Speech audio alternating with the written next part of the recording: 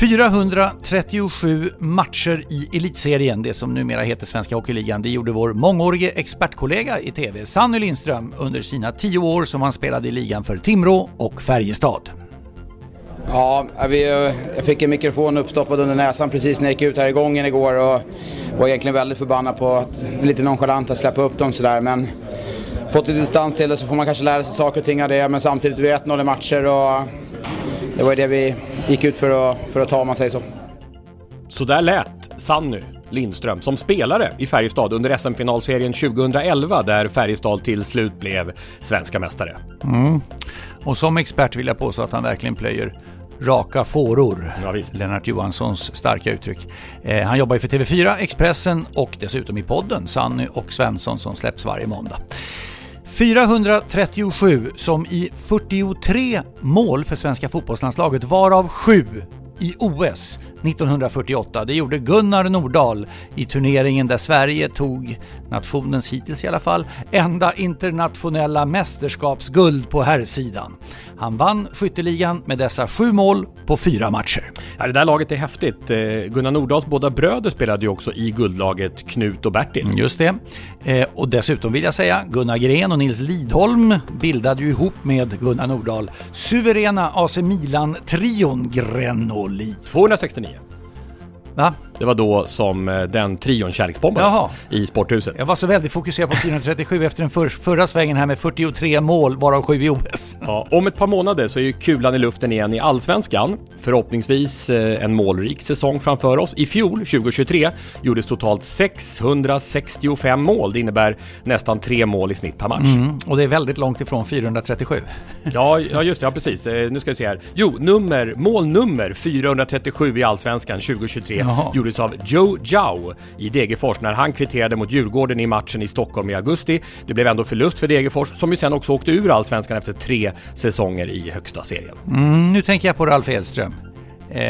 Jag menar att de åker ur med Degerfors, det tar hårt på en sån tydlig egen profil för Degerfors som Ralf Edström ju ändå är. Vi kärleksbombade ju Ralf i våra 2 senaste avsnitt. Nog om det, nu avslutar vi detta intro med veckans Vasaloppet. Ja, 5 veckor kvar nu till 100:e loppet, jubileumet. Ja, och det här är en specialare. Det finns över 1000 åkare som åkt 30 lopp eller fler. Och de som har gjort det, de åker med orange nummerlapp. Vasaloppsveteran nummer 437 är Sven-Erik Abrahamsson från Graninge-alliansen. Graninge-alliansen stoltserar med 2 segrar i Vasaloppet, båda från Håkan Westin. Håkan som, och hör här, otroligt nog är släkt med självaste Gustav Vasa i den 15:e generationen och dessutom bror till bragdguldsvinnaren och världsmästaren Marie Helene Billan Westin, numera Östlund. Ja, vilken skidstamtavla.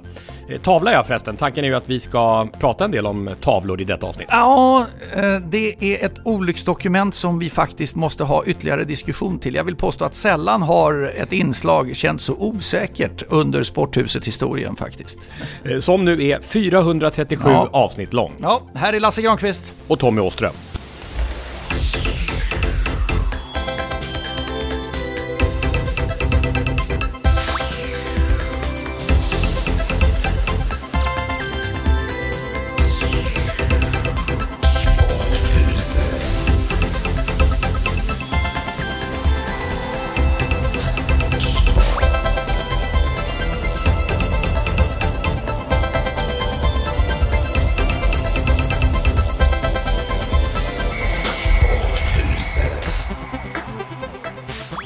Idrottssverige, vi har ett resultat. Och vinnaren är Ebba Andersson. Jerringpriset 2023 alltså till längdskidåkaren Ebba Andersson. Svenska folket röstade fram henne till den position som den idrottare som svarat för årets främsta svenska idrottsprestation efter de 2 VM-gulden 2023. Totalt blev det ju 4 medaljer.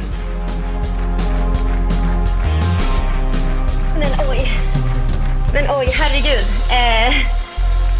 Ja, jag vet inte riktigt hur jag ska börja. Jag sitter här liksom på mitt hotellrum nere i Schweiz. Dit vi har tagit oss med resten av landslaget. Och ja, ni ser ju vad jag sitter i. Så jag vet inte riktigt om jag hade räknat med att vinna det här. Men Ja, det visar ju också vilken speciell plats just längdskidåkning har i svenska folkets hjärtan. För ja, jag hade ändå svårt att tro att det skulle nå liksom ända till armans höjd. Så tack! Svenska folket valde Ebba före världsmästarna i friidrott Armand Duplantis och Daniel Ståhl som blev 2 och 3 i omröstningen under idrottsgalan på Friends Arena där vi var på plats, Lasse. Och nu välkomnar vi en av huvudrollsinnehavarna. Får jag säga att det är Jerringprisets Nestor. General? General kanske också. Som så stilfullt intill prins Carl Philip såg till att hantera det vi alldeles nyss hörde här, nämligen utdelningen av Jerringpriset. Bengt, för att välkommen. Ja, men tack så mycket. Det är alltid ett nöje att vara här. Jag måste bara säga innan vi går in på Jerringpriset och detaljerna, jag tycker galans bästa replik, det är när du fångar, vi kommer komma tillbaka till det här med Sven-Göran Eriksson om en stund såklart, men galans bästa replik är när du fångar honom och kopplar det till Jerringpriset, när du säger det, och Sven-Göran, Svennis, 1982, IFK Göteborg vann Jerringpriset. Det är, du vet, att stå där framme på scenen, jag har gjort det några gånger. Det är liksom galans höjdpunkt, alltihopa landar in i det, alla sitter och ser fram emot detta, du kommer ner, du har 2000 sittande middagsgäster eller vad det nu är framför dig, publik också, och att då så oerhört elegant sätta hela tonen. Svenska folket ville till exempel efter idrottsåret 1982 belöna dig, Sven-Göran Eriksson. Så det var med glädje som vi tilldelade dig och IFK Göteborg Radiosportens kristallskål det året för den förnämliga cupsuccén ute i Europa. Ja, mina damer och herrar. Se där. Otroligt bra. Toppen. Nej, men jag är också väldigt personligt påverkad av att Sven-Göran Eriksson fanns där. Givetvis. Bevakade ett enda fotbolls-VM, men det var just 2006 och fick delansvar att bevaka just England. Och Sven-Göran Eriksson var på plats när han offentliggjorde i Baden-Baden ett packat konferensrum där David Beckham offentliggjordes som lagkapten och fick några egna ord där med Sven-Göran Eriksson i den jättehysterin alltså i Baden-Baden. Och var även ner till Lissabon under Svennis Benfica-tid. Och även där var han generös och tillmötesgående och där kunde man liksom få en intervjutid utan att ens gå till Benficas pressattaché och sådär, så att lysande. Det var andra tider kan man väl säga på många sätt. Låt oss komma tillbaka till Sven-Göran och den men kan säga det apropå UEFA-cupen 82 bara att om ni lyssnar på Kärleksbombning som kom ut denna måndag så handlar den om just UEFA-cupen 1982 och triumfen som vi repriserar och klippte ut 18 komprimerade minuter. Hoppa in där Bengt, du också lyssna så får vi minnesbilderna ifrån den enorma triumfen. Den största svenska klubblags triumfen genom tiderna ju. Och vad gäller Jerringpriset, just 1982 laget IFK Göteborg bara 3 priser, Jerringpriser till fotbollen. Sen kom ju 1994 magin, givetvis medaljen borta i USA och så Zlatan Ibrahimovic. Och ytterligare ett exempel på när bragdguldet och Jerringpriset slår åt olika håll. För det är ju det som hände nu 2023. Daniel Ståhl fick ju bragdguldet för den superprestationen när han vann VM i sista kastet med mästerskapsrekord. Medan Ebba Andersson då fick Jerringpriset. Och så var det ju verkligen 82 också eftersom Mats Wilander fick bragdguldet. Det var ju då det här klassiska telegrammet kom. Det var ju ett telegram på den tiden. Ja. Som de blåvita spelarna skickade till Mats. Grattis Mats, vi slog för många bollar i nät. Och det här är ytterligare ett sånt år då 2023. Det blev så. Men bakom oss har vi 5 raka år av samsyn. Samsyn mellan bragdguldet och Jerringpriset. Ja, 5 raka år. Det ska vara lite buffel. Ja, men då bodde du bättre under de tidigare åren från millennieskiftet. För då var det så under 18 år att vid bara 4 tillfällen under den perioden så var det samsyn. Vi ska berätta för en yngre publik att ett telegram var alltså någonting man beställde. Det var väl hos Televerket. Och så skrevs det ut på papper. Vi kanske ska berätta för en yngre publik vad Televerket var också. Telia. Det blir ganska lång utläggning. Så skrevs det ut på papper och så skickades det till den som var mottagare då. Så fick man läsa telegrammet när det kom. Bara en sån sak. Ja. Men apropå Ebba Andersson så funderar man ju alltid på det här med revansch på något sätt. För det blir ju speciellt det här året och du får göra din analys Bengt, men det tisslades och tasslades vid bordet där vi satt, bord nummer 10 med Hasse Backe och company. Att rör inte vår längdskidåkning. Alltså längdskidåkning är ju den svenska folksjälen. Den är ju så älskad, så djupt rotad. Och här var det så speciellt att inte en enda nominering vad det gäller övriga priser gick till längdskidåkningen. Vilket gjorde att flera av dem faktiskt var, jag vet inte om man ska använda ordet rasade, men under hösten, ja, det var väl inte en människa där från längdskidåkning. Inte ens som har varit med här i Sporthuset, Anders Byström, sportchefen, dansade in. Så när Ebba vann det här så fanns ingen representant på plats. Märkligt med tanke på att det största priset ändå rimligen skulle kunna ha Ebba Andersson som en kandidat. Mm. Men du pekar ju på det här tidigt, Bengt. Du var ju tidigt ute och sa att längdskidåkningen har ingen nominering, men det kan ändå bli längdskidåkningen som är den stora segraren med Ebba Andersson som den stora drottningen. Och det är ju klart att alltså Idrottsgalan bygger ju på Jerringpriset. Det är ju hela galan. Det är crescendo. Så att en aning anmärkningsvärt att man ifrån längdskidåkningen inte var beredd på att ta emot priset. Nu vill jag säga det att Ebba Andersson och Armand Duplantis syntes ju det här delat där när Prinsen skulle säga vinnaren. Och hon blev ju så härligt överraskad, Ebba, där hon satt i någon hoodie på något hotellrum någonstans. Visst var det en härlig sekvens? Ja, men verkligen alltså, över att få svenska folkets pris. Men berätta om vägen fram här, Bengt. Du har ju koll på det här. Jag påstår inte att du är nästor här om du inte har koll. Och det har du ju. Du vet ju hur röstsiffrorna har sett ut från det att det öppnade. Och det här har man ju kunnat rösta digitalt rätt länge. Så berätta hur vägen fram har varit. Ja, man har ju kunnat göra det från mitten av november. Och redan vid jul då drogs ju ett streck när 12 kandidater skulle bli 8. Och redan då hade vi 1 Ebba Andersson, 2 Armand Duplantis. Då var beachvolleyparet Helvig och Åman 3 och Daniel Ståhl 4. Och inför galan, precis när första pukslaget hördes från galan nu den här veckan, så var det Ebba Andersson som ledde. Före Duplantis och så Ståhl och även där 4 Helvig och Åman. Så att det där hölls fast sen. Även när de stora floderna av folkets röster kom under kvällen. Den här positioneringen alltså. 161 000 på Ebba och under 100 så för 2an Duplantis. Och det måste man ju säga är en massiv skillnad i antal röster skulle jag påstå. Det var ju inte direkt så att man behövde ha någon räkna om här liksom. Nu ser vi liksom att Jerringpriset inte hamnat i något liksom dike och ser samma vatten flyta förbi år efter år efter år efter år, liksom att det är bär iväg åt ett håll, utan de senaste 6 åren har det varit 6 olika sporter som vunnit Jerringpriset. Och blickar vi tillbaka de senaste 12 åren så är det 9 olika sporter.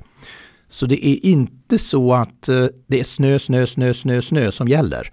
Från millennieskiftet eller från Magdalena Forsbergs sista Jerringpris 2001. Hon vann ju 4 stycken i rad. Men efter det, i modern tid kan man säga, så är det bara 4 stycken snöidrottare. Så den här myten om att så fort svenskar ser ett par skidor så blir man totalberusad, det stämmer inte riktigt. Här har vi den blott andra längdskidåkaren under den här perioden. Vi kommer upp på Charlotte Kalla-nivå alltså. Ja, men 2 VM-guld är ju också... Det kan du sätta i perspektiv alltså, i den svenska längdskidåkningens historia. Det är inte så ofta man vinner 2 VM-guld i samma mästerskap. Det gjorde aldrig Marie-Helene Billen-Westin. Även om lite färre sträckor då ska vi säga. Precis, det gjorde aldrig Charlotte Kalla. Det gjorde senast Toine Gustafsson Rönnlund, va? Grenoble-OS. Det är sent 60-tal. Så att Ebba Andersson gjorde alltså någonting som den väldigt hyllade Charlotte Kalla aldrig fixade. Ett visst år. 2 VM-guld i samma mästerskap. Och det var inte ens stafett som krydda i det, utan det var på egen hand också. Sporthuset 437. Hey, it's Ryan Reynolds, and I'm here with Keith, co-star of my upcoming film, If, only in theaters May 17th. Do you want to tell people the big news? All right, I'll do it. Sign up now and you'll get unlimited for $15 a month and 6 months of Paramount Plus Essential Plan on us. MintMobile.com/switch. Upfront payment of $45 equivalent to $15 per month. Unlimited over 40 gigabytes per month. Face lower speeds. Videos at 480p. Active Mint customers by 531.24 get 6 months of Paramount Plus Essential Plan. Auto renews after 6 months. Offer ends May 31st, 2024. Separate Paramount Plus registration required. Terms and conditions apply if rated PG. I'm Sandra, and I'm just the professional your small business was looking for. But you didn't hire me because you didn't use LinkedIn Jobs. LinkedIn has professionals you can't find anywhere else, including those who aren't actively looking for a new job, but might be open to the perfect role, like me. In a given month, over 70% of LinkedIn users don't visit other leading job sites. So if you're not looking on LinkedIn, you'll miss out on great candidates like Sandra. Start hiring professionals like a professional. Post your free job on linkedin.com/people today. Jag tror att det här var den 25:e idrottsgalan.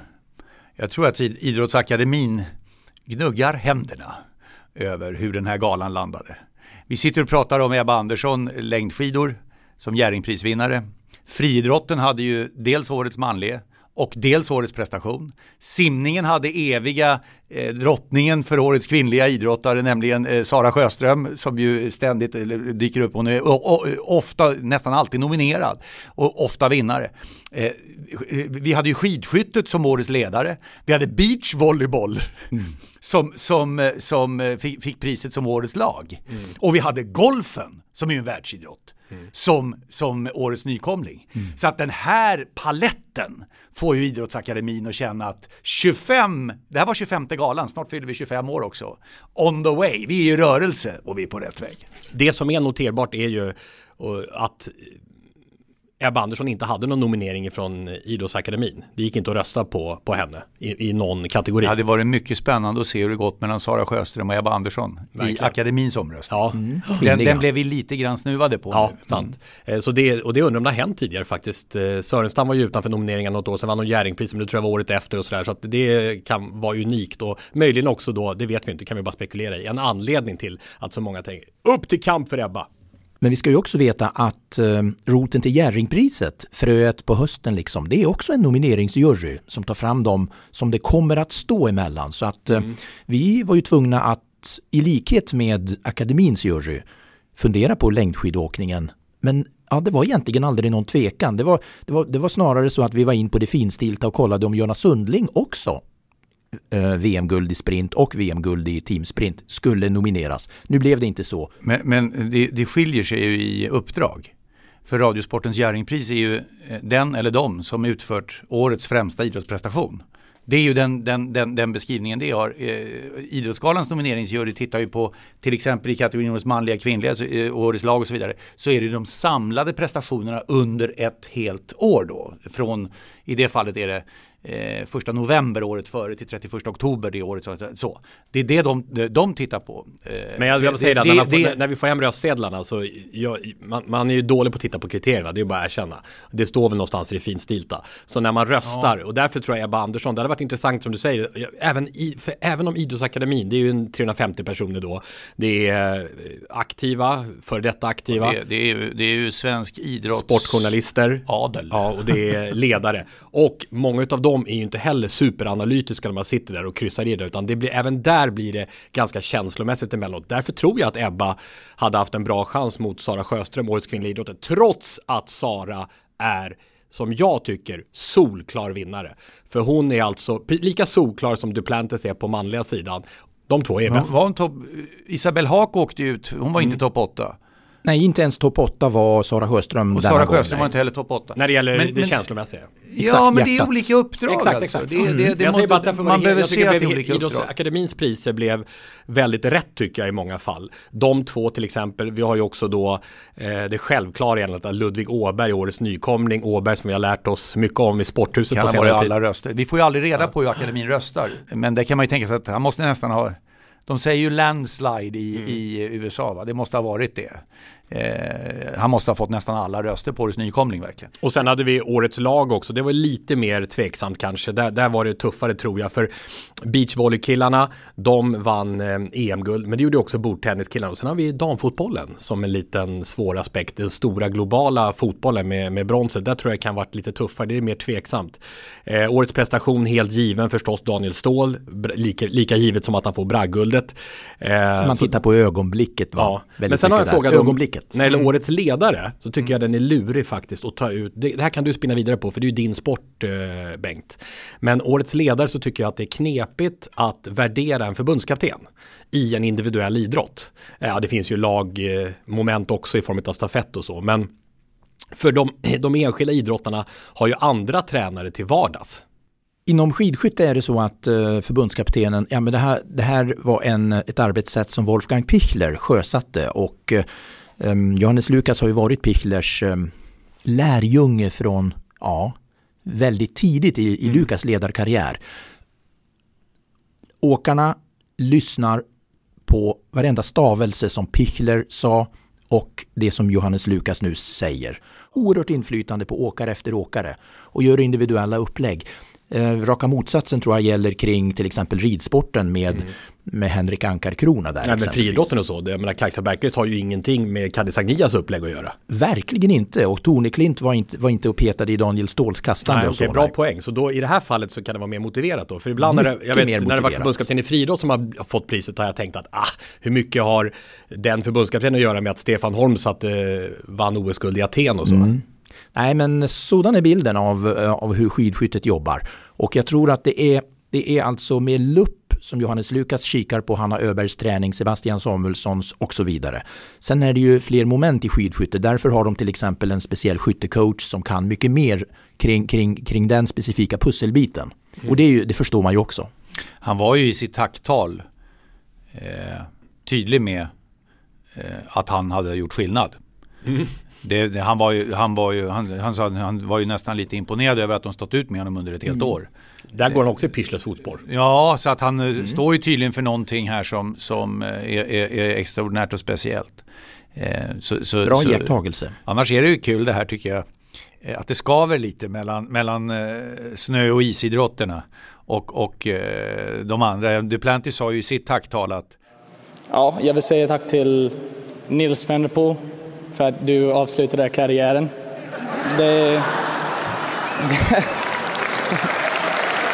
Ja. För att då kunde han vinna ett fint pris. Ja, det var ju kanon va. Och då ska vi komma ihåg att förra året blev ju Armand Duplantis som den dominant han är helt utan priser på galan. Han fick inte Jerringpriset och han fick inte någon av de ordinarie priserna där heller, årets manlig prestation. Så att det är ju not. Och dessutom beachvolleykillarna. Åman Helvig sa ju i sitt tacktal att det här visar ju också att man kan vara bra även i sand och inte bara på snö. Det var ju också en liten gliring va? Och det här är alltså en kamp mellan, vad ska man säga, det globala och det regionala. Och full respekt för kärleken som finns i snö- och islandet. Det märker vi inte minst i dessa dagar. Men som jag sa, väldigt få Jerringpris har gått till snö- och issporter. Väldigt få. Ja, men då har vi med råge sammanfattat det senaste idrottsåret. Nu kan vi blicka framåt. Eller ska vi ta en liten sväng också om en stund ytterligare om den här galan? Jag tänker på Svennis förstås, men också du har säkert någon behind the scenes, Bengt. Något mustigt från bakom korridoren. Draperierna. Låt mig klura. Precis. Låt mig klura. Får jag medan du klurar också om en stund krydda anrättningen. Därför att det är sista söndagen i januari som närmar sig. Och då körs ju det mest kniviga och utmanande travloppet i världen. Just det. Nämligen Prix d'Amérique på Vincennes i Paris. Över 2800 meter och drygt det. I uppförsbacke bland annat. Med en svensk möjlighet. Även om det kanske inte är sannolikt, men det är möjligt och det räcker gott. Veckans surr. Gottfridsson igen och så tar han sig förbi och skjuter bakom ryggen. Jim Gottfridsson! Ja, det är ett av de bättre målen. Och 2 minuter får han med sig också. Ja, men det får ju visa lite mer glädje. Kolla igen! Ja, det är helt underbart. Oj. Ja, det kan inte bli bättre, Claes. Ja, men nu får du flytta lite på dig, Bengt, faktiskt, för nu får vi ytterligare sällskap här. Ja, visst. Är det okej att du makar lite på dig? Ja. Det här blir bra. För nu kommer en kompetens som du inte besitter. Nej. Maken till kompetens. Jag bara insuper det som kommer nu. Bra. Det är nämligen en riktig Sporthuset-vän som är här. Numera vill vi nästan kalla det för Sporthusets handbollsexpert i och med att du inte jobbar i tv längre, men du har gjort det under många år. Välkommen tillbaka, Jenny Linell. Ja, men tack så mycket. Kul att vara här. Och som vi vet också från, du var med under ett av avsnitten förra året 2023 när vi pratade mycket om hand the ball också. Det underbara initiativet som du ligger bakom och som nu också är en del av Svenska handbollförbundet, där det helt enkelt handlar om, ta rubriken själv igen, vad det handlar om. Ja, men det är ett rörelsekoncept som Svenska handbollsförbundet jobbar med för att just vara en kraft i samhället mot inaktivitet hos barn. Så hur kan vi komma ut med handbollen och idrotten på kreativa nya sätt och förhoppningsvis nå de här målgrupperna som är svåra att nå. Och nu Sverige mot Frankrike i EM-semifinal i Köln. Den kommer ju dagen efter att det här avsnittet kommer ut. Och vi ska också säga det, Jenny och Tommy och alla, Bengt, att vi spelar in det här före Sveriges, den är helt betydelselös, men ändå före Sveriges betydelselösa sista gruppspelsmatch mot Norge. Danmark är också klart för semifinal. Vi följer allt det här noga på Viaplay oftast med Anders Bjur numera ju och Claes Hellgren som ju tidigare jobbade ihop med Robert Pärlskog dessutom. Ja. Och de avslutade ju sitt samarbete, Pärlskog och Hellgren, med EM-guldet för 2 år sedan. Men nu är det alltså Anders Bjur, det är bra det där. Av det du har sett hittills, Jenny, berätta nu fram till Sveriges sista gruppspelsmatch inför semifinalen. Alltså, vad tycker du om Sveriges EM-insats totalt? Ja, men jag är positivt överraskad. Jag hade höga förväntningar och det tycker jag alla har. Men då blir jag lite nervös. Alltså när man förväntar sig att det ska gå riktigt bra för ett svenskt landslag. Då går det aldrig. Ja, men lite så. Så att jag tycker att de har gått väldigt bra under Glenn Solbergs ledning och går in i ett otroligt tufft EM. Det har vi ju sett i alla resultat som går lika. Så att de har presterat riktigt bra, vilket vi förväntade, men lite över mina förväntningar skulle jag säga. För jag menar, här pratar vi alltså om på här sidan alltså 4 raka mästerskapssemifinaler och alla mot Frankrike dessutom. Vad säger du om det läge vi är i just nu om vi pratar herrhandbollen? Alltså vi har ju otroligt många spelare som är ute. Så följer man även Champions League eller någonting annat så har vi manliga spelare ute i nästan alla stora klubbar. Och det är det på sikt som gör att Glenn Solberg och hans ledarskap kan välja. Och i det här mästerskapet så tycker jag att vi har gjort en prestationshöjning genom att vi kan byta spelare. Så vi är inte lika sårbara när vi får en skada eller när ett spel inte funkar. Och i topphandbollen, alltså jag tror inte man kan förstå om man inte är insatt hur tajt det är i ett EM. Så bara det att man under så många mästerskap går topp 4, det är väldigt, väldigt svårt. Och det är nästan Frankrike. Ja, men det är ju det i den konkurrensen som är i år. Och då var vi nära att förlora mot Holland eller Nederländerna, eller vad man nu säger, i första gruppspelet. Men även Danmark som går som en raket, de har också varit nära att förlora. Så att det är otroligt tajt i toppen. Jens Fjällström förra veckan, han häpnade i vår inspelning då över den här höghastighetshandbollen som har blivit överlag, men kanske framförallt specifikt Sverige och hur Glenn Solberg vill spela. Alltså med alla höghastighetslöp. Kan du utveckla vad det är som har hänt? Jag älskar också att Jens är den som grottar ner sig. Ja, men det är ju så att handbollen börjar ju bli en extremt dynamisk idrott, vilket det ju alltid har varit. Men man har väl de senaste åren både drivit på regelmässigt men också prestationsmässigt för att driva upp ett tempo.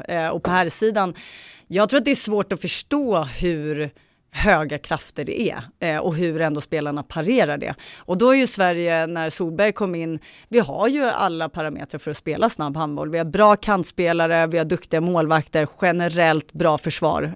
Det tycker väl jag är där vi måste prestera nu för att gå långt i det här mästerskapet. Men har du det på plats så kan du alltid springa handboll. Och i handboll är det ju så här att ju fler kontringsmål du gör, det är det enkla. Där tar du inte så mycket stryk.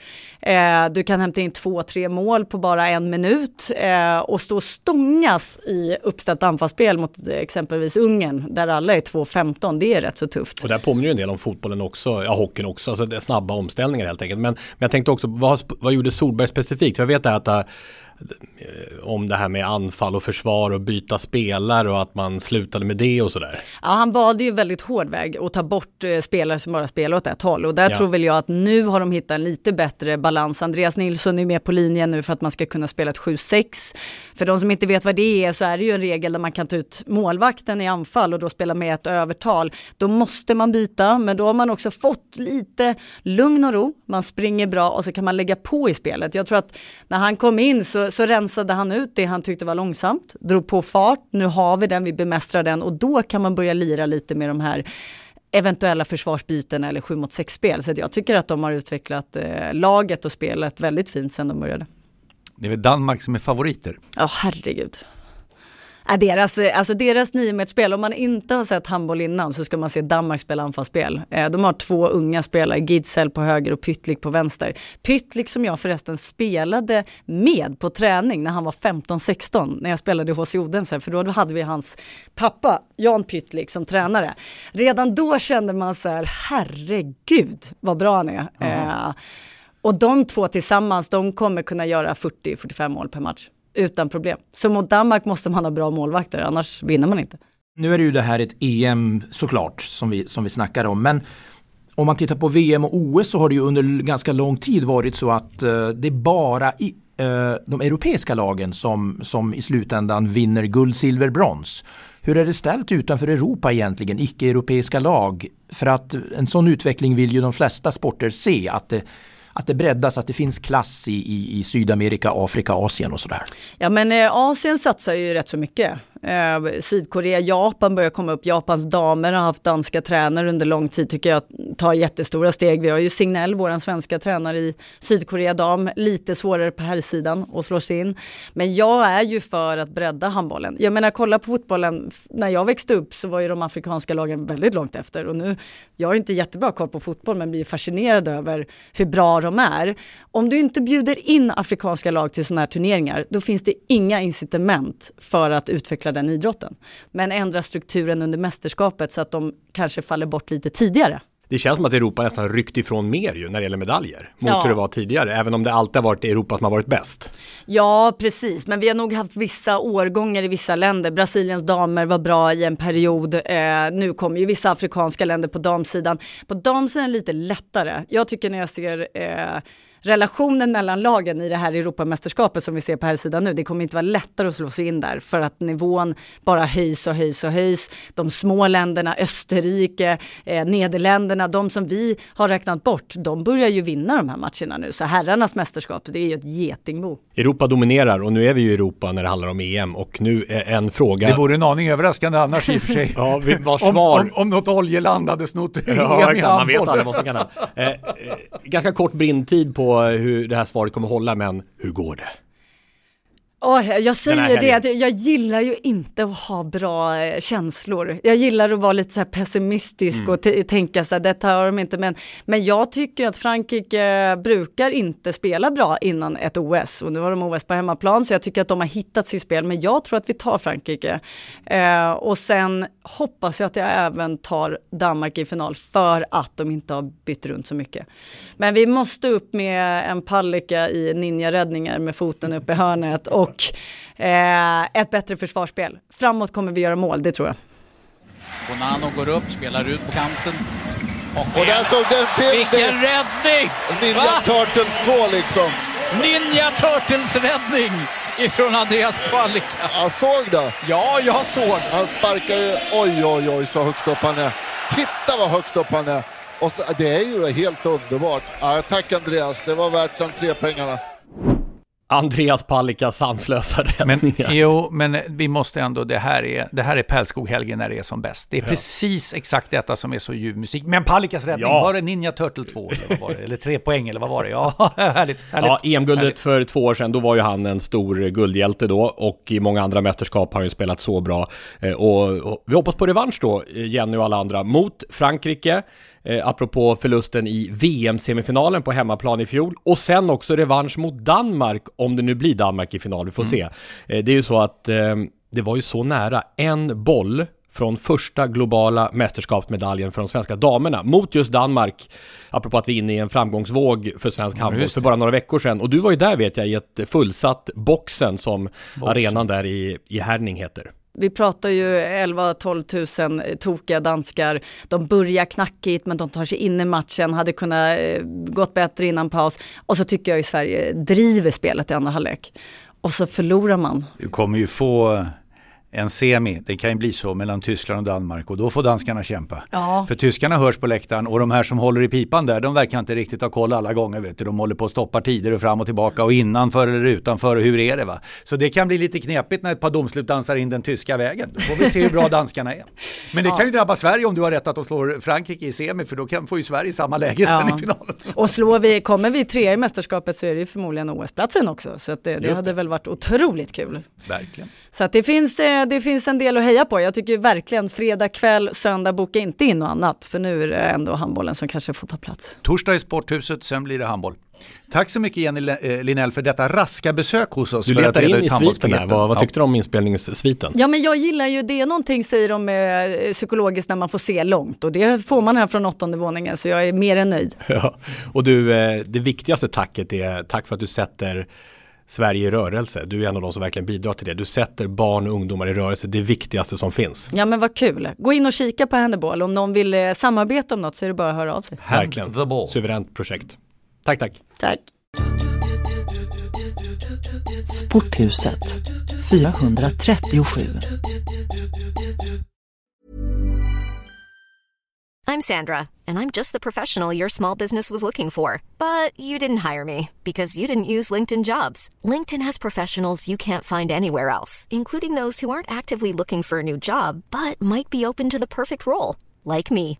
In a given month, over 70% of LinkedIn users don't visit other leading job sites. So if you're not looking on LinkedIn, you'll miss out on great candidates like Sandra. Start hiring professionals like a professional. Post your free job on linkedin.com/people today. Hey, it's Ryan Reynolds, and I'm here with Keith, co-star of my upcoming film, If, only in theaters May 17th. Do you want to tell people the big news? All right, I'll do it. Sign up now and you'll get unlimited for $15 a month and 6 months of Paramount Plus Essential Plan on us. MintMobile.com/switch. Upfront payment of $45 equivalent to $15 per month. Unlimited over 40 gigabytes per month. Face lower speeds. Videos at 480p. Active Mint customers by 531.24 get 6 months of Paramount Plus Essential Plan. Auto renews after 6 months. Offer ends May 31st, 2024. Separate Paramount Plus registration required. Terms and conditions apply if rated PG. Om vi då ska återgå till och summera det som det lär ju bli mest ihågkommet ifrån den här idrottsgalan 2024, så är det ju den unisona vackra hyllningen till Sven-Göran Eriksson när han klev upp på scenen på Friends Arena, märkt av sin dödliga sjukdom, och så mycket kärlek i salongen och fina hälsningar från bland andra Wayne Rooney som sa att han tidigare inte hunnit med att tacka ordentligt, och det passade han på att göra nu. Hur mycket Svennis betytt för honom under tiden tillsammans i det engelska fotbollslandslaget. I never really got the chance to thank you, Sven, for all the help and advice you give me throughout the years. So tonight I'd just like to say thank you for all your help in helping me progress as a player and as a coach. I'm sorry you can't be there tonight, and if I have my vote, I will certainly vote for you for a Lifetime Achievement Award. All the best, Sven. Have a good night and hopefully see you soon.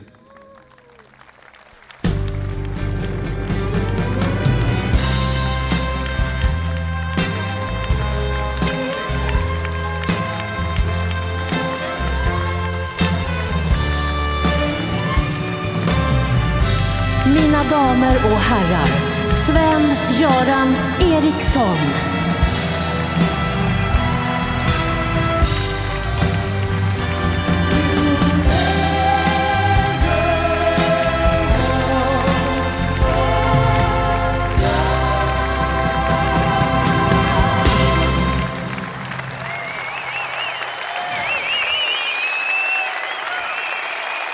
Tackar. Tack ska ni ha.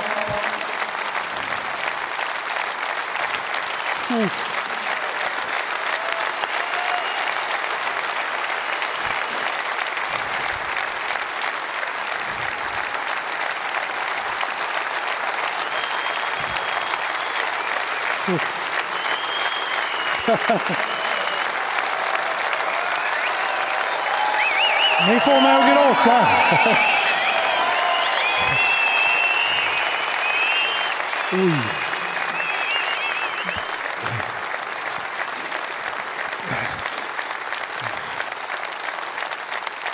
Oj.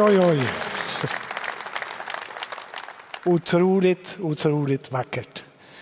Tack ska ni ha, alla idrottsvänner, och även om det är nytt folk som jag har träffat ikväll. Så ett jättestort tack till er, och allt det beröm jag får, jag tror inte jag förtjänar allt av det. Det är lite för bra. Men tack ska ni ha, och en fortsatt trevlig kväll. Fantastiskt. Jag har inga mera ord att säga. Tack ska ni ha för allt. Jag är en tagen Sven-Göran Eriksson som mötte kärlek och stöd i en oerhört svår situation. Det tog alla hårt. Inför galan var det folk pratade om, kände jag. På vägen in, det var att Sven-Göran Eriksson skulle komma och den hyllningen han skulle få. Det var ett fint inslag. Torbjörn Nilsson Som ju Svennis hyllade i den här kärleksbombningen vi pratade om tidigare, som kom ut i måndags från Sporthuset. Där det var rätt kul, tv-programmet. Det är ett otroligt inslag är det ju, ifrån England. Ja, exakt. Med Sven-Göran Eriksson. När han plockar fram sitt världslag. Och det här är alltså tidigare, det är inte nu utan det är sedan tidigare detta gjordes. Ja, som finns i vår kärleksbombning. Torbjörn Nilsson. Yeah. And he makes your team. I think he was the best of all these. Really? Yeah. Fantastic.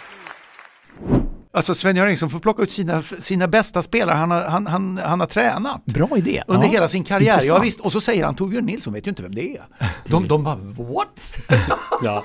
Det är otroligt härligt. Ja. Och Torbjörn var med i den hyllningen som kom till Sven-Göran Eriksson med Wayne Rooney, John Terry som fick debutera med Sven-Göran Eriksson också. Som också var en av dem som talade till Svennis på Vilka hälsningar, Bengt? Vilka hälsningar? Verkligen. Wayne Rooney vet jag, den där filmen från Wayne kom bara timmar före galan. Är det säkert? Ja, den kilades in tätt in på galan. Och, så det var en riktig vinstlott. Det var verkligen någonting, kanske en av de 3 mest känslosamma sekvenser de senaste åren i galan. Det var bra gjort av galarrangörerna också, för det där är verkligen någonting jag brinner för, att låta stående ovationer vara. Bryt inte in som det blev på hockeygalan när Mark Levengood bröt in mitt i en stående ovation för Börje Salming för att det är någon som ropar i hans lurar att gå vidare. Skapa luft i körschemat för den här typen av saker. Och det hade man gjort nu. För det finns ju inget bättre innehåll för alla som tittar på tv och som är på plats än en stående ovation. Nej. Men det var alltså en väldigt sen ansträngning från galans sida att han skulle komma. Det är svår cancer och han säger själv i intervjun i P1 att det kan handla om ett år på sin höjd. Så det blir en väldigt speciell situation. Men ändå, det finns någonting i att han får ta emot all uppskattning. Kärlek i många fall, men uppskattning för en strålande tränargärning. Nu? Exakt, när han är mottaglig för det och han får sortera in det och lägga det närmast hjärtat. Jag tycker det är förbannat fint om jag får säga så. Mm.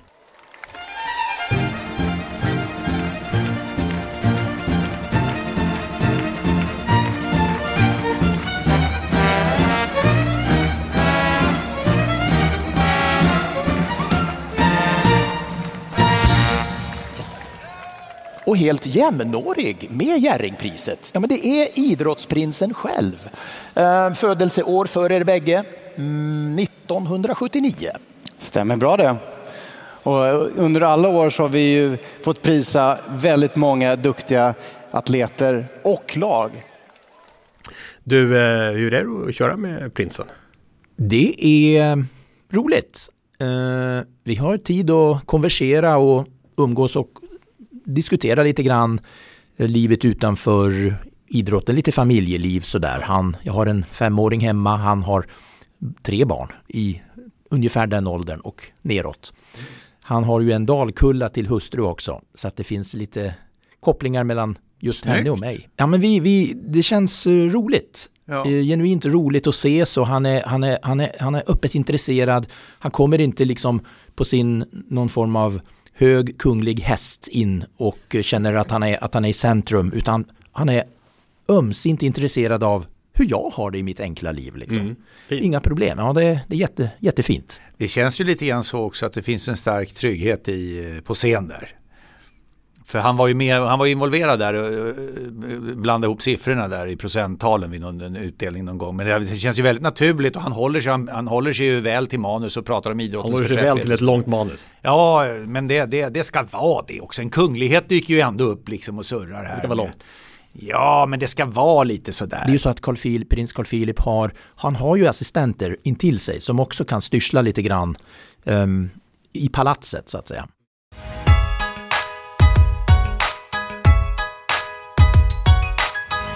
Öppet hus i Sporthuset. Ja, men var med i diskussionerna i vårt sporthus via sociala medier som Facebook, X, Twitter, Instagram eller mejla via vår hemsida sporthusetpodcast.se.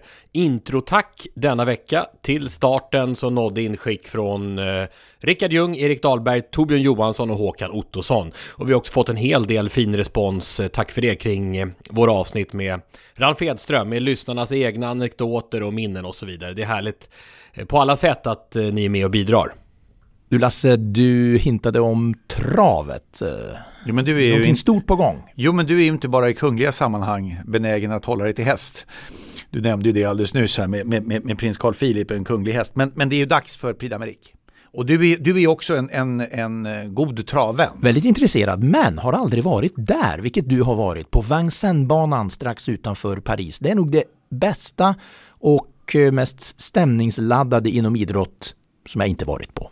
Det är ju ändå Paris. Ja, det är ju det. Så berätta, vad lockar, vad attraherar? Hur är det på plats? Nej, men det är för radiosporten? Det är världens klurigaste travlopp och knivigaste travlopp skulle jag säga att kunna vinna.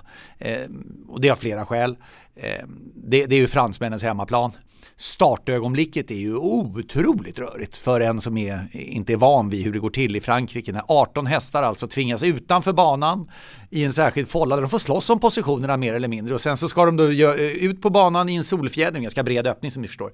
Ut på banan i en solfjäder och så iväg, va? 18 hästar. Yes. De kör ju ut i skogen mer eller mindre, va? Och då är det en uppförsbacke. Det är motlut alltså. Innan unikt, de kommer, eller? Ja, och innan de kommer in i den långa sista svängen, och sen är ju upploppet typ 250 meter eller någonting sånt, så det hinner hända ganska mycket. Och de kör ju inte, ofta när vi ser svenska travlopp så är det ju rätt ordningsamt. Det är ofta en favorit som kommer till ledningen, den som ligger utvändigt är chanslös att vinna. Den positionen kallas ju för dödspositionen, för hästen ska bli dödstrött kan man väl säga.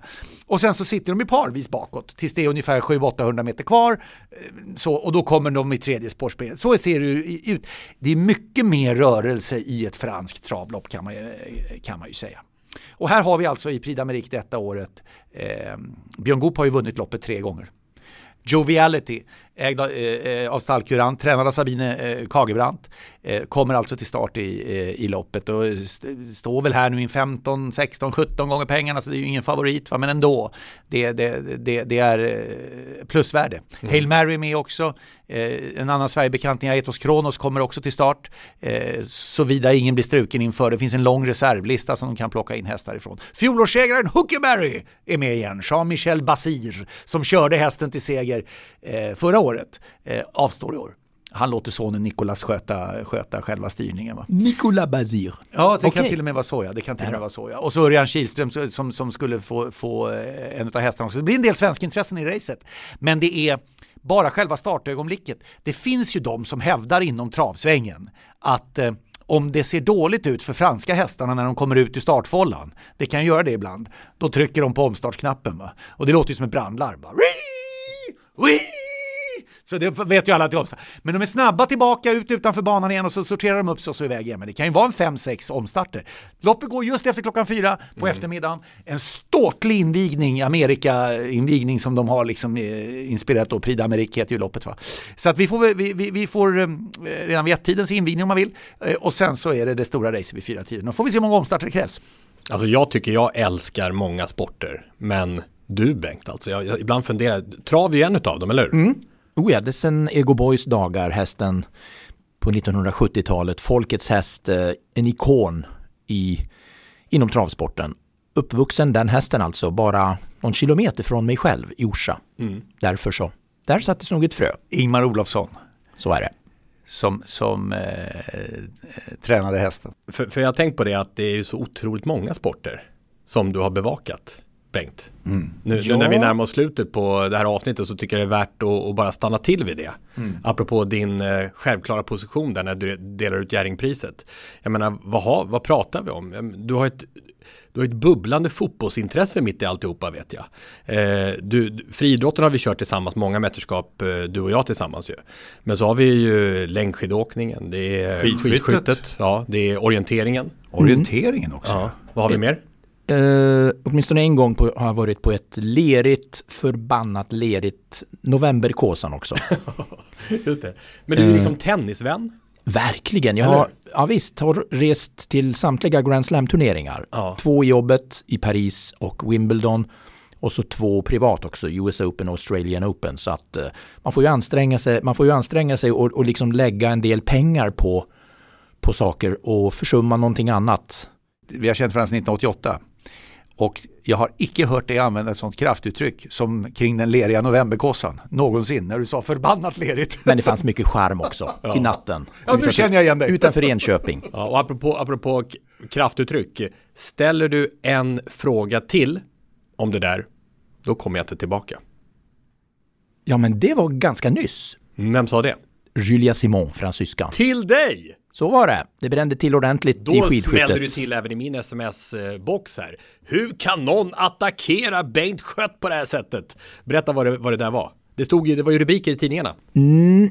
Ja, men det var så i intervjuzonen häromveckan i Ruhpolding att Julia Simon, en av de största kvinnliga stjärnorna i skidskytte,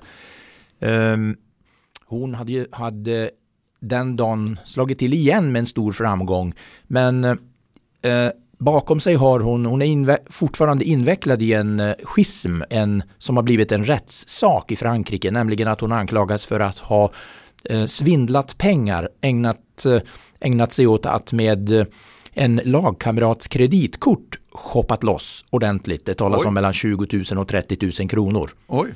Det är grovt bedrägeri det om det hade varit i Sverige. Ja, det här utreds och det är fortfarande turer som...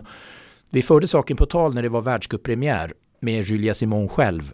Men nu kände jag där i Tyskland häromveckan att det var läge att fråga lite grann kring hur det där har utvecklats, hur det har gått här under säsongen att samarbeta med Justine Bressans-Boucher, som är den som blev offer så att säga enligt anklagelserna, offer i den här svindlerifrågan. Och när jag förde det på tal så brände det till. Det ville hon definitivt inte prata om. Då fick hon något svart i blicken eller? Ja, det fick hon. Rätt många skulle undvika ämnet, ja. Exakt. Av egentligen konflikträdsla kan man säga, va? Att man ibland... Till saken hör att jag hade pratat om idrott. Jag hade pratat skidskytte, jag hade imponerats tidigare intervjuer. Du inledde inte med det här? Nej, definitivt inte. Det här var liksom sista 10-delen av intervjun kan man säga. Jag är olyckan, olyckan. Olyckan. Krasch och bang-lyckan. Gnissel och pang-lyckan. Så akta er för mig, annars händer en grej. Olyckspåsen i Sporthuset. Låt oss i det sammanhanget få meddela att den här veckans olycka inte har landat särskilt bra. Vi har gjort en tavla helt enkelt. Vilken tavla? Det stod nämligen tavlor på olyckspåse och kärlekspåse. Vi använde olyckspåsen förra veckan, drog en lott som det stod tavla på. Eller förlåt, tavlor, det var plural. Och vi har helt enkelt inte kunnat enas om, för en tavla är ju, jag menar, en Rembrandt, en Picasso, en Carl Lars, det är ju otroligt härliga grejer. Ja, vi måste vända oss till språkvården här. Alltså, hur kom ordet tavla till? Jag har bara i negativt sammanhang är det ju så. Alltså, och vilken tavla! Alltså, eller? Visst är det konstigt? Jag fattar ingenting heller. Exakt, och därför har vi sagt att vi måste reda ut vad vi verkligen menar med detta och få skjuta på ärendet en hel vecka. Ja, möjligt att vi ska använda till att vi ska byta det faktiskt till tabbe. För det är också så att för det är också så att tavla, visst tänker man nästan bara på målvakter är det talat. Målvaktstavla. Att det blir ju så kännbart, det blir så. Jo, men använder man det ens när det inte handlar om målvakter? Därför, gott folk, så är ärendet för tillfället bordlagt. Ja, men och nu får vi, nu kliver ju, nu är det dags för en ny fanfar, eller?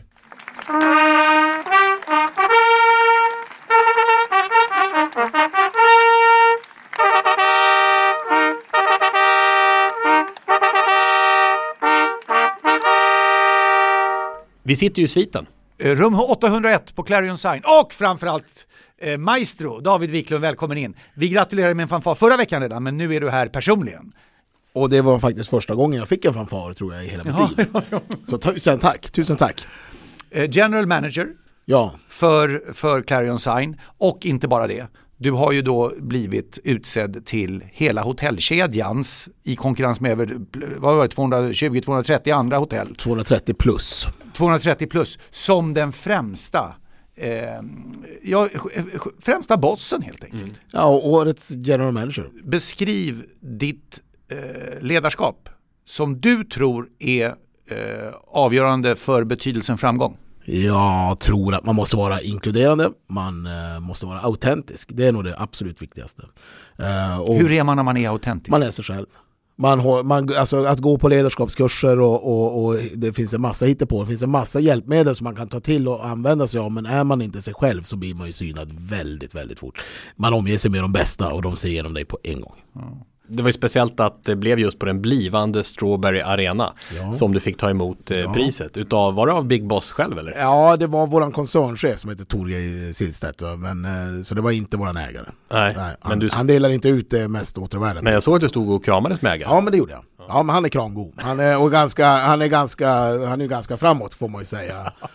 Och Strawberry Arena, vilken grej. Ja, men vilken basta blir vi runt det här. Ja, hur sammanfattar du senaste veckorna? För det blev ju på sociala medier så blev det ju ett enormt, det var ju många som, det var hån och det var skämt. Ja, vi i Sporthus också. Jordgubbar! Här var det jordgubbar! Ja, precis ja. Och det är det ju. Men vi har gjort en varumärkesresa där vi var tidigare Nordic Choice Hotels och är numera samlar in det under namnet Strawberry. Och att ha nationalarenan och få namnge den under 10 år framåt, minst 10 år framåt i alla fall. När det är namnbytet? Jag tror att det är 12 juli. Okej. Mm. Ja. Hur är det med priser på jordgubbar då? Nej, men alltså, Strawberry, jag fattar inte det. Men det syns ju inte någonting som liknar vid någon jordgubbe här när man går in på Clarion Sign vid Norra Bantorg. Jag sneglar faktiskt idag när jag gled förbi här och parkerade i PU, så ligger precis intill. Det är perfekt. Finns elladdning också, ingår i priset. Det är bra. Det gillar jag. Men alltså så, jag fattar inte. Varför är ni inte jordgubbar allihopa ja, men innan det så hette vi Nordic Choice Hotel, så du såg ju inte det heller då. Utan, men så nu det är moderbolaget heter Strawberry och sen så heter jag då fortfarande Clarion Hotel Sign och ber att få återkomma. Ja, för kommer det fortsätta heta det? Det är det som är frågan. Vad säger Stordalen? Ja, det är ju det som är frågan. Ja. Är det en kamp mellan dig och Stordalen? Nej, det skulle jag inte kalla det. Ja, men det är det som är frågan. Ja.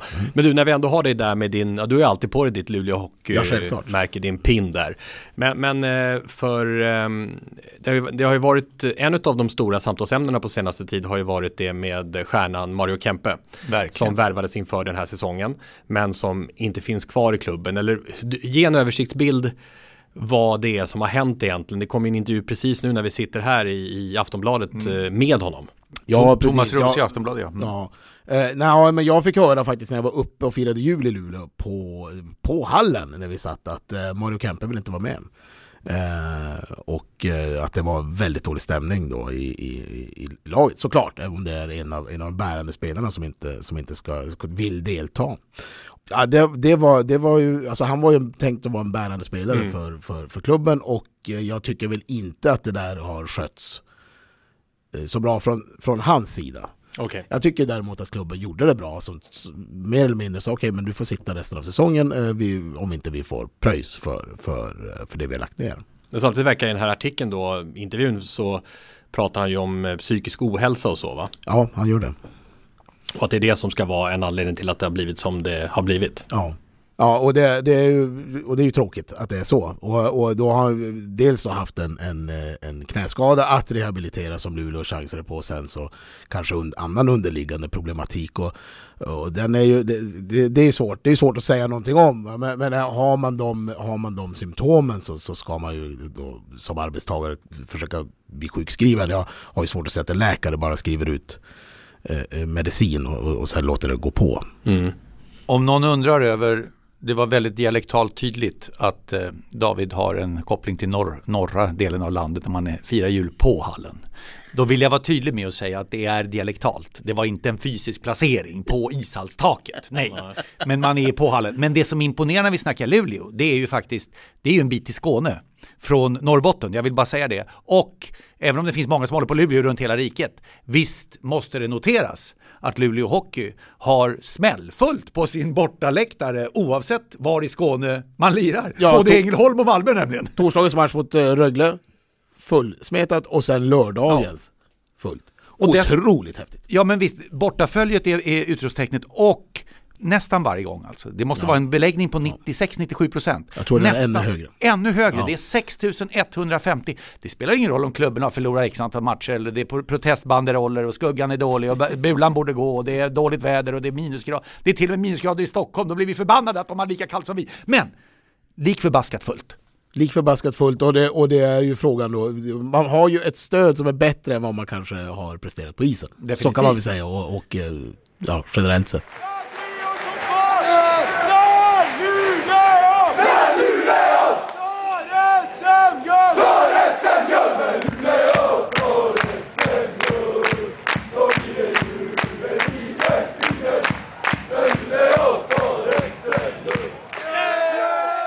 Då är vi klara för idag, va? Tack David för att vi fick vara... Man vill ju veta om Petter Stordalen har gått på David Wiklund och sagt det att vi vill ha ett långtidskontrakt med dig här och inte bara en anställning, eller hur funkar det? Vi har ett gott samarbete.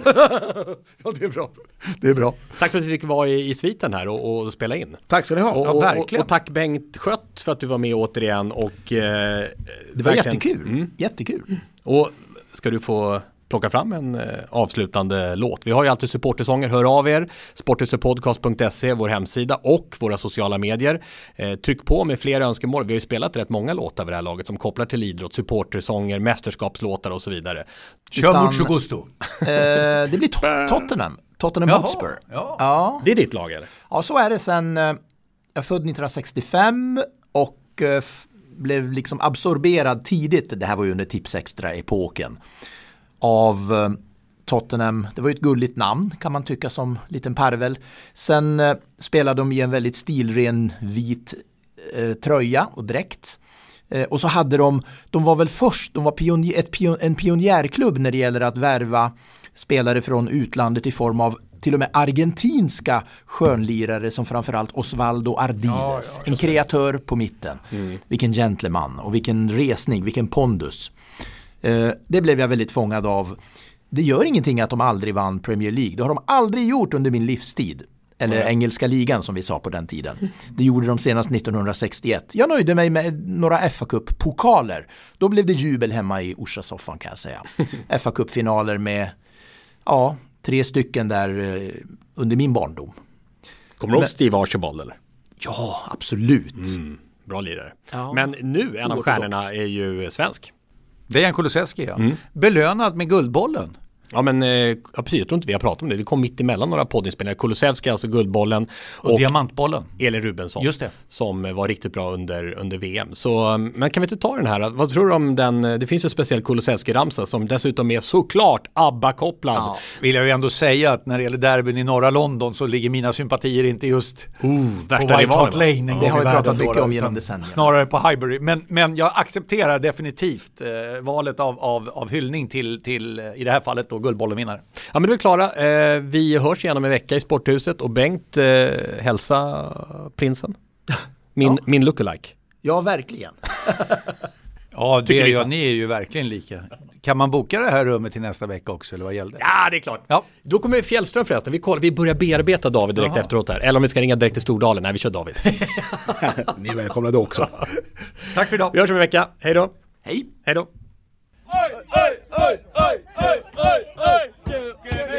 Give me a ginger from Sweden. He came from Juventus and he plays on the wing.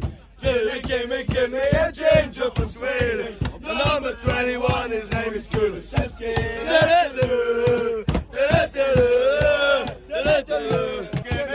Give me a ginger from Sweden. He came from Juventus and he plays on the wing. Give me a ginger from Sweden. The number 21, his name is Kulusevski.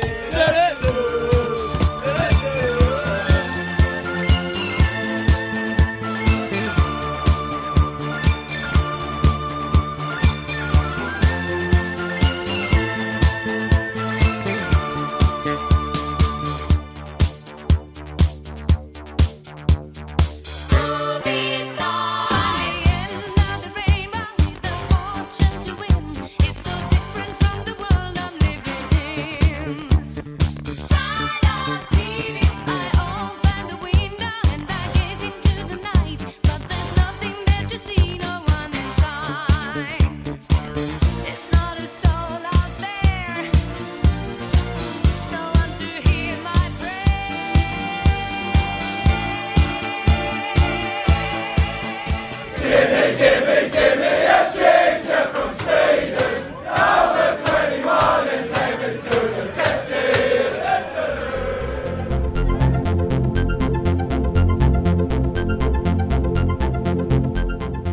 Sporthuset produceras av Tommy Åström och Martin Söderberg. På webben sporthusetpodcast.se. Jinglar gjorda av sånggruppen Sonora, Patrik Åman, Jonas Jonasson och Albin Blomgren. Hörs nästa vecka, JP.